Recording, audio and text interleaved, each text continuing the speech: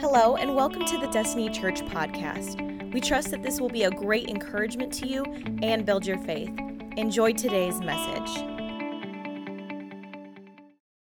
series titled Raised to Life. And really what we've committed to do is to work through verse by verse the entire book of Ephesians, okay? So, man, it's been so good. And here's what I love.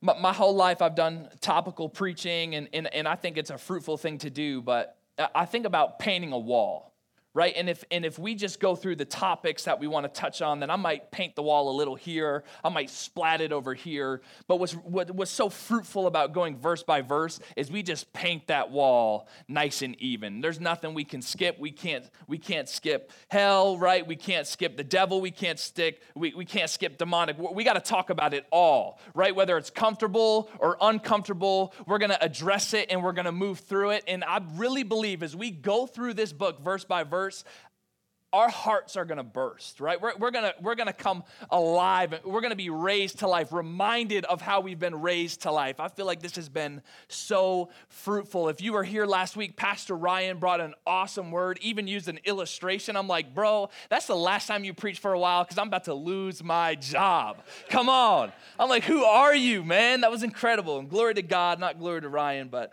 Lord used him in a powerful way.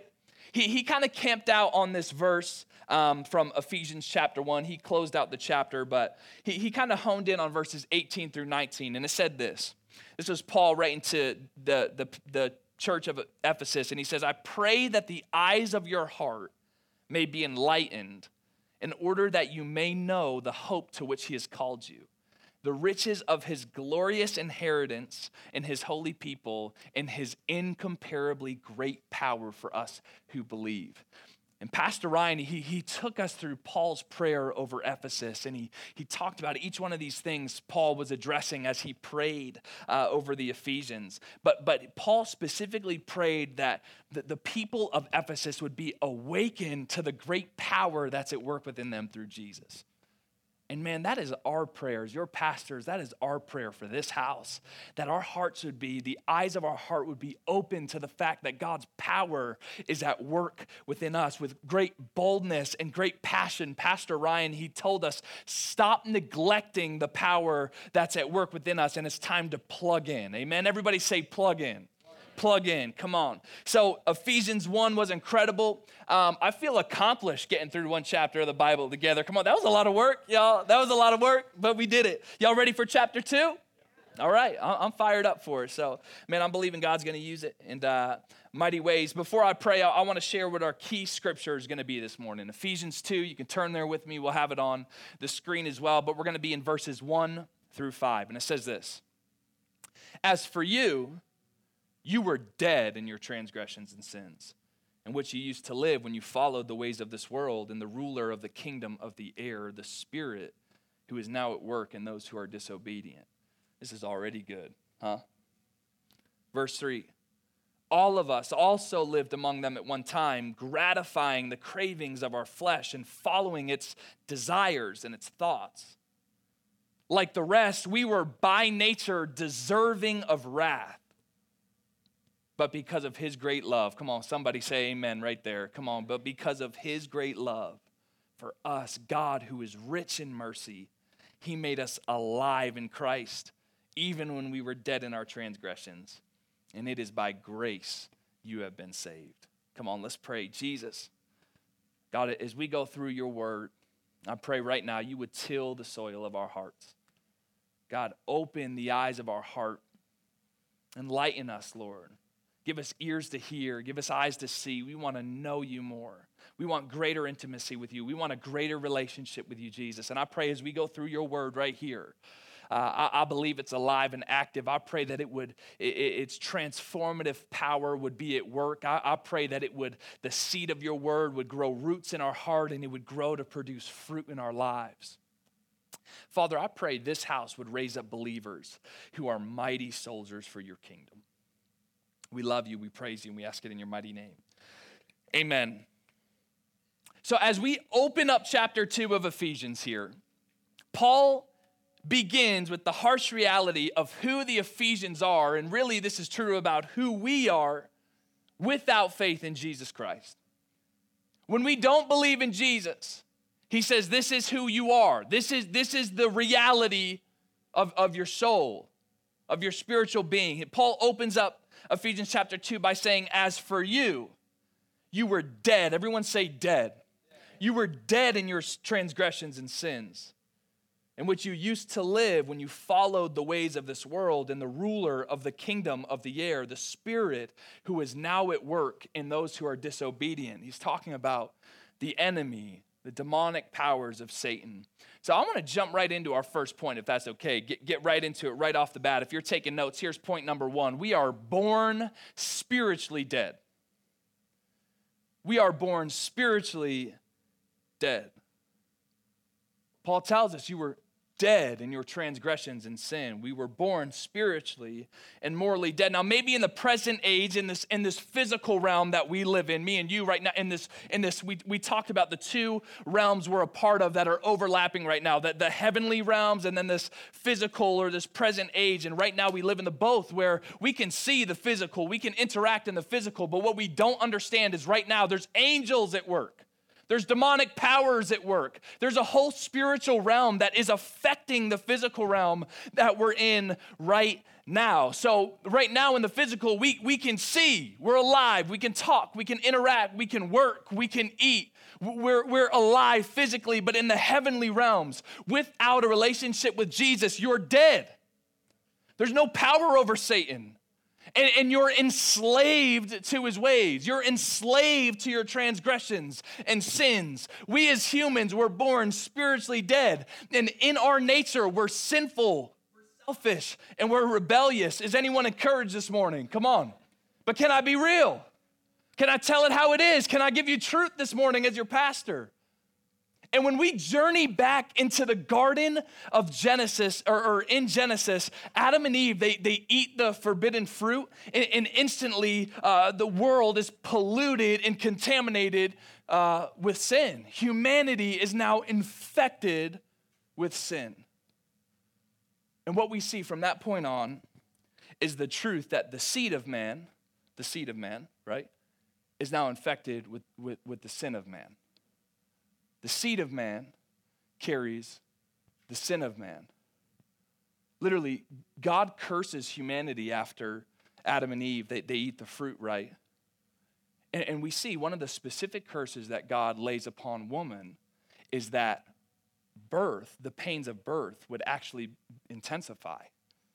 That it would actually hurt more to give birth. And I think part of the reason that was the curse is because it was this constant reminder. I know this is kind of depressing stuff, but that each time we were giving birth, that we were giving birth to sin. Sin was being replicated. We were infected. We were born spiritually dead. It was a reminder of that. Sin being passed on generation to generation. And this is why it's so vital in the story of the Messiah, the story of Jesus, that he be birthed through a virgin, right? Mary, a virgin representing purity, uninfected by the seed of man, untouched by the seed of man. She wasn't impregnated by the seed of man because man's seed carried sin, right? So Mary was instead impregnated by the seed of the Holy Spirit, which was, in Mary being a virgin, uninfected, colliding with the seed of the Spirit was the perfect concoction for the Messiah to be born. This is why Jesus was born sinless, but also fully man, coming from a woman, right? And then fully divine, coming from the seed of the Spirit, fully God, fully human, fully God, Messiah. Jesus, he wasn't polluted by the sin of man. And you and I'm assuming it's safe to say, unless you got something to tell Pastor Mark, you were born from a human mom and a human dad, okay? If not, get up here and start.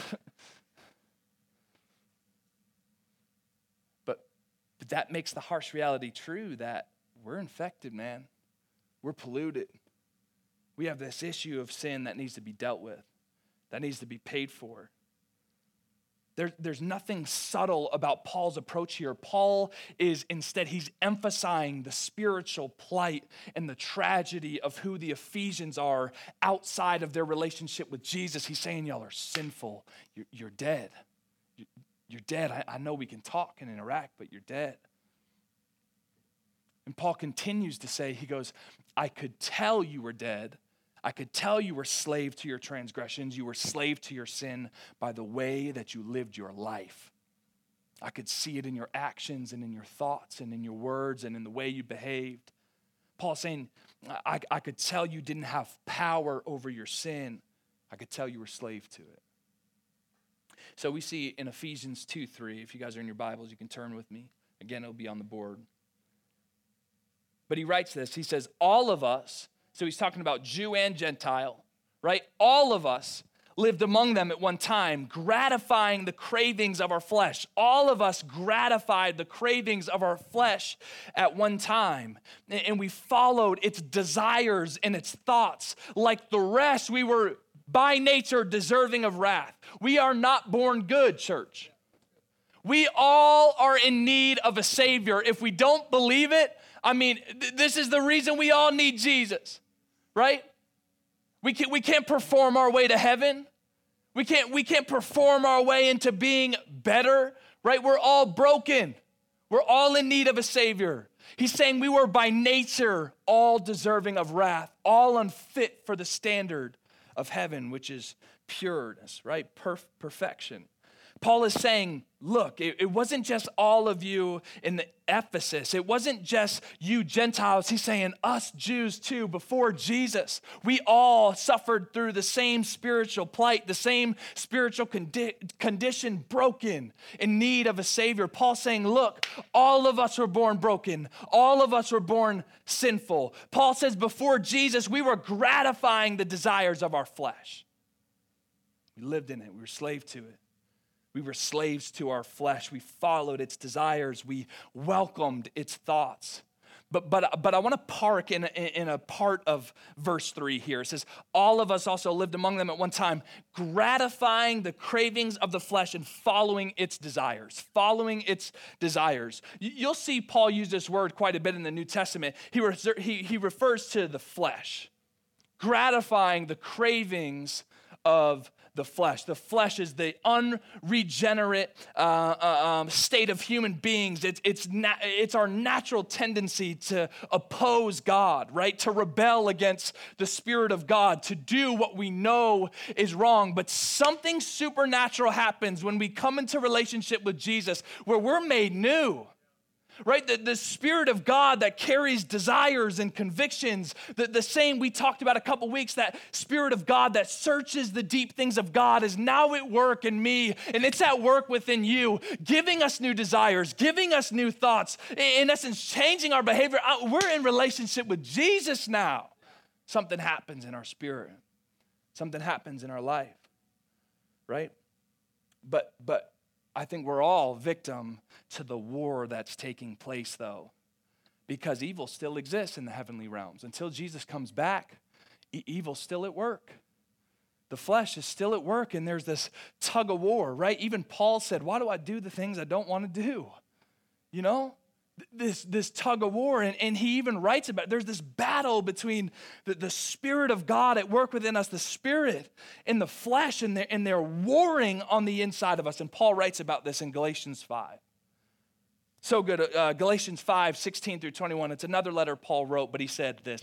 He says, so I say to you, he says, walk by the Spirit. Everyone say, walk by the Spirit. And you will not gratify the desires of the flesh. Okay? Verse 17, for the flesh desires what is contrary to the Spirit, and the Spirit desires what is contrary to the flesh. There's that war. There's that tug of war. There's that tension that we see. They are in conflict with each other so that you are not to do whatever you want, but you are led. But when you are led by the Spirit, you are not under the law. Paul's saying there's a real war happening inside of me and inside of you. Every day, all day long, I think we have a million little decisions to make, choosing the flesh or the Spirit. This war is constant. This battle is constant. The Holy Spirit at work within us empowers us. It guides us to live a life that is honoring and pleasing to the Lord, to live a life that's led by the Holy Spirit. But until Christ returns, until he comes back and evil is completely destroyed, our flesh and our spirit, unfortunately, they coexist.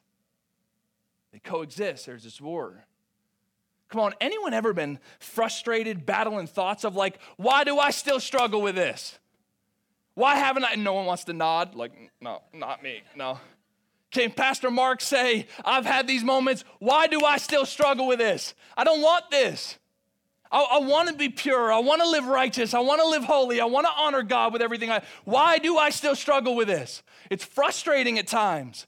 Like, why do I have a desire for this? I don't know, maybe you're sitting in the room like, man, you know you need to put the smoking down, right?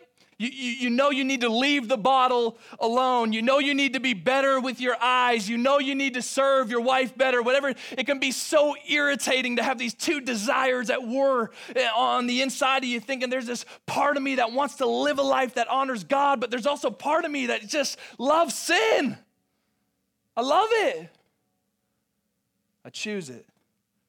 I feel so weak and fragile when temptation comes around. I just feel like it can just consume me sometimes. And maybe some of these things, they resonate with us, right?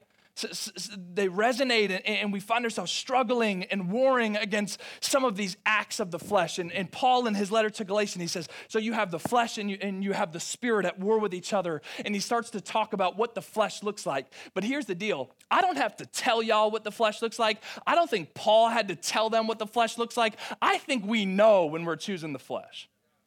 But I'm still going to read it. So there's no excuses in the room. Galatians 5, verses 19 through 21, he said, the acts of the flesh are obvious. Okay, time to search our hearts. The acts of the flesh are obvious: sexual immorality, impurity, debauchery, idolatry, and witchcraft, hatred, discord, jealousy, fits of rage, selfish ambition, dissension, factions, and envy, drunkenness, orgies, and the like. I warn you, as I did before, that those who live like this, they will not inherit the kingdom of God. Maybe we find ourselves in this season flirting with a spouse that isn't our own. Maybe we find ourselves slaves to our tempers, unleashing our anger on our coworkers, our friends, or our family. Maybe we look at what the family or that couple has and we burn with envy, thinking, man, nothing I have is worth anything. I have no value. I don't have that. It doesn't look like that. I hate them. We're envious, consumed by comparison and envy. And Paul's talking to these believers who have always been part of these pagan religions and beliefs when he's writing to the Galatians. And some of these people, you know, maybe they're coming from religions or traditions where some of these things were unaddressed or even encouraged. Yeah, go have orgies in the temple. That's what we do in this religion, right? So he's addressing some of these things. But Paul is saying, that's not who we are. That's not who we are. That's who we were, right? That's who we used to be. We were slaves to our evil. We were deserving of wrath. We used to love sin, but now we found a greater love. Amen. Now I live a life empowered by God's Spirit at work within me. I live with a new zeal, a new fervor to love Jesus, to pursue Jesus in every aspect of my life. Right? And I know when I give into my lust, that's not me loving Jesus well. Me turning to, hanging out with the crew and drinking too many, that's not me loving Jesus well. Me bursting with anger on my family or my friends is not me loving Jesus well. This is not what it looks like for a believer to walk by the Spirit, to live a life empowered by the Spirit. This is someone who has chosen to love the flesh. And remember, in Ephesians 1, it says the Spirit, right? The work of the Spirit at work within us is our guarantee that eternity has been purchased for us. Now, church, I'm not saying we won't stumble. I'm not saying we won't get it wrong. Come on, you're looking at the man who gets it wrong, amen? But I will challenge you with this thought here. If you're taking notes, you can write this down. Maybe the reason we can't find freedom is because we're more in love with sin than we are with Jesus and the things of the Spirit.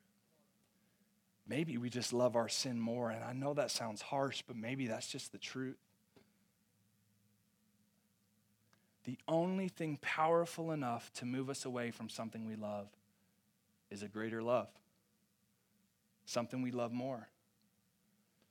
And as Spirit-filled believers who are passionately in love with Jesus, there should be, everyone say should be, evidential fruit in our lives.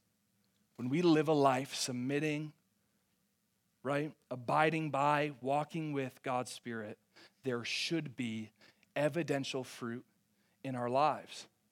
Everybody say, walk by the Spirit. Y'all just said my second point. Congratulations. You're a helpful crowd this morning.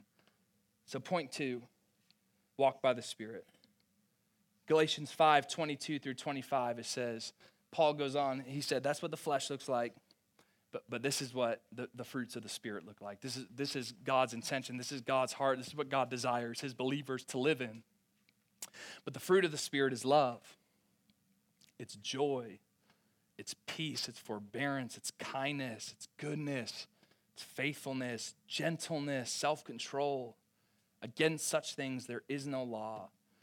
Those who belong to Jesus Christ, they've crucified the flesh, right? And that's that. Those who belong to Jesus Christ have crucified the flesh with its passions and its desires.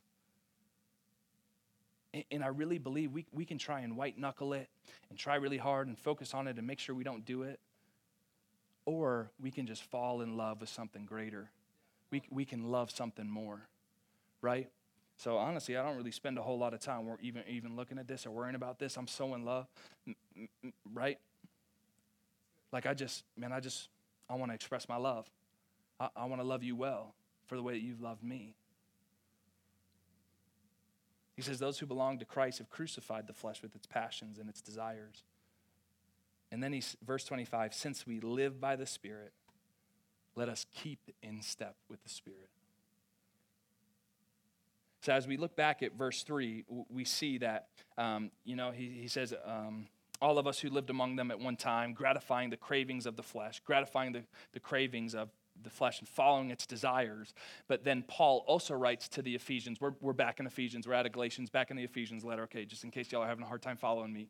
We're back there. He says, but following its desires and thoughts.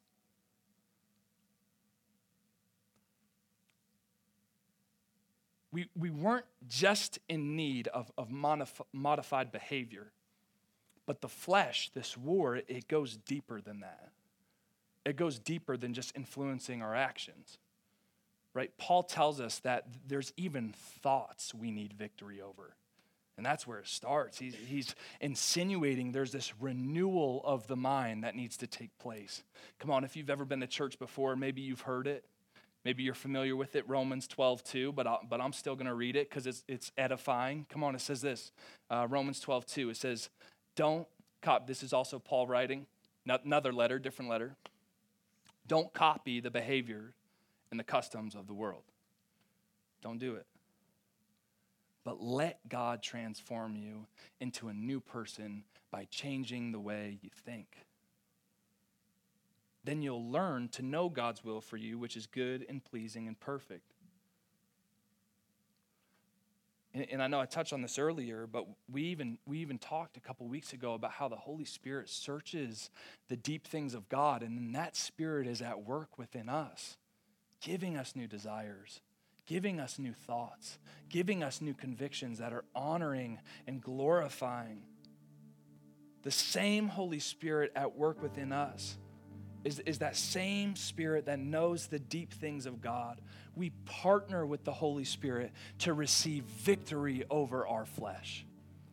And I want y'all to know we can have victory over our flesh. And we may not be perfect. We may not always get it right. But some of us have bowed down and just decided to choose the flesh. Not anymore, man. Come on, we're Jesus followers, empowered by his Holy Spirit. Man, I'm going to stop focusing on this. I'm going to start focusing on loving God well. I'm going to partner with the Holy Spirit to have new thoughts, to have new convictions, to be sensitive to those convictions. Amen. So I say all that to say Paul is emphasizing in this short little passage, this little selection of scripture. He says there was a time we loved the flesh. There was a time we craved evil. We were born enslaved to the devil, dead in our sin, deserving of wrath, unfit for the standard of heaven, unfit to be in the presence of a holy, glorified God. We weren't able, right? But then verse 4, he says, but because of his great love. Come on, would somebody shout, because of his great love. Aren't you thankful this morning we serve a God who raised you to life, who raised me to life? When I was born spiritually dead, when I was in need of a Savior, I had a God who said, I love you, boy, I'm gonna rip you up out of the grave. Come on, but because of his great love, God, who is rich in mercy, made us alive with Christ when we were dead in transgressions. It is by grace you have been saved. It wasn't anything you did. It wasn't your performance. It wasn't how good you were. No, it was his love that reached down in the grave and ripped you out. Verse 6, and God raised us up with Christ and seated us with him in the heavenly realms with Jesus. Somebody say, I'm alive. Come on, somebody say, I'm alive like you mean it. Last point, verse 3, or point 3. We are only made alive in Christ. Y'all, there's no other way. The thing we were created through, the thing we were created for, the whole reason you're sitting in this seat this morning, you got breath in your lungs. This is the whole thing you were created for. Man, it's all about Jesus. It's all about Jesus. He's the only one who makes us alive. And outside of him, there's nothing. And in these, I know I bled into verse 6, but in verses 5 and 6, we ultimately discover 3 life-altering truths that I really briefly want to share with you. But it's entirely due to our relationship with Jesus. God has accomplished 3 events spiritually for believers through our relationship with Jesus Christ. And here's the first one. He made us alive. He made us alive. Far more than anything else, a spiritually dead person, which is what we all are outside of Jesus, right? We need to be made alive by God. When we put our faith in Jesus, God saves us by his kindness and his mercy and his grace, right? Salvation, it brings us up out of the grave. And what's amazing is the same power that raises a believer out of death and makes them alive is the same power that energizes and empowers us to live a life that honors and glorifies God right now in the physical present age that we're a part of. We now have a living, everyone say living, a living relationship with Jesus. It's alive, it's active. He ministers, he speaks, he's tender, he disciplines us. It's a relationship, And then we continue on to verse 6. And so 1, he made us alive. 2, he raised us up. He raised us up. There will be a day when Christ comes back and we'll physically be raised up from the grave and we'll receive our new heavenly bodies when Christ returns and evil will be destroyed. But in the here and now, in the present age, in this physical realm that we do see, that we currently live in, we are spiritually raised to life. We are made new. We experience a spiritual resurrection, although even though we're in the present and physical realm.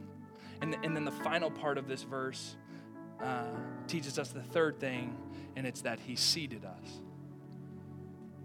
So we have, he made us alive, he raised us up, and 3, he seated us. He seated us in the spiritual realm, in the realm we can't see, but that's still at work.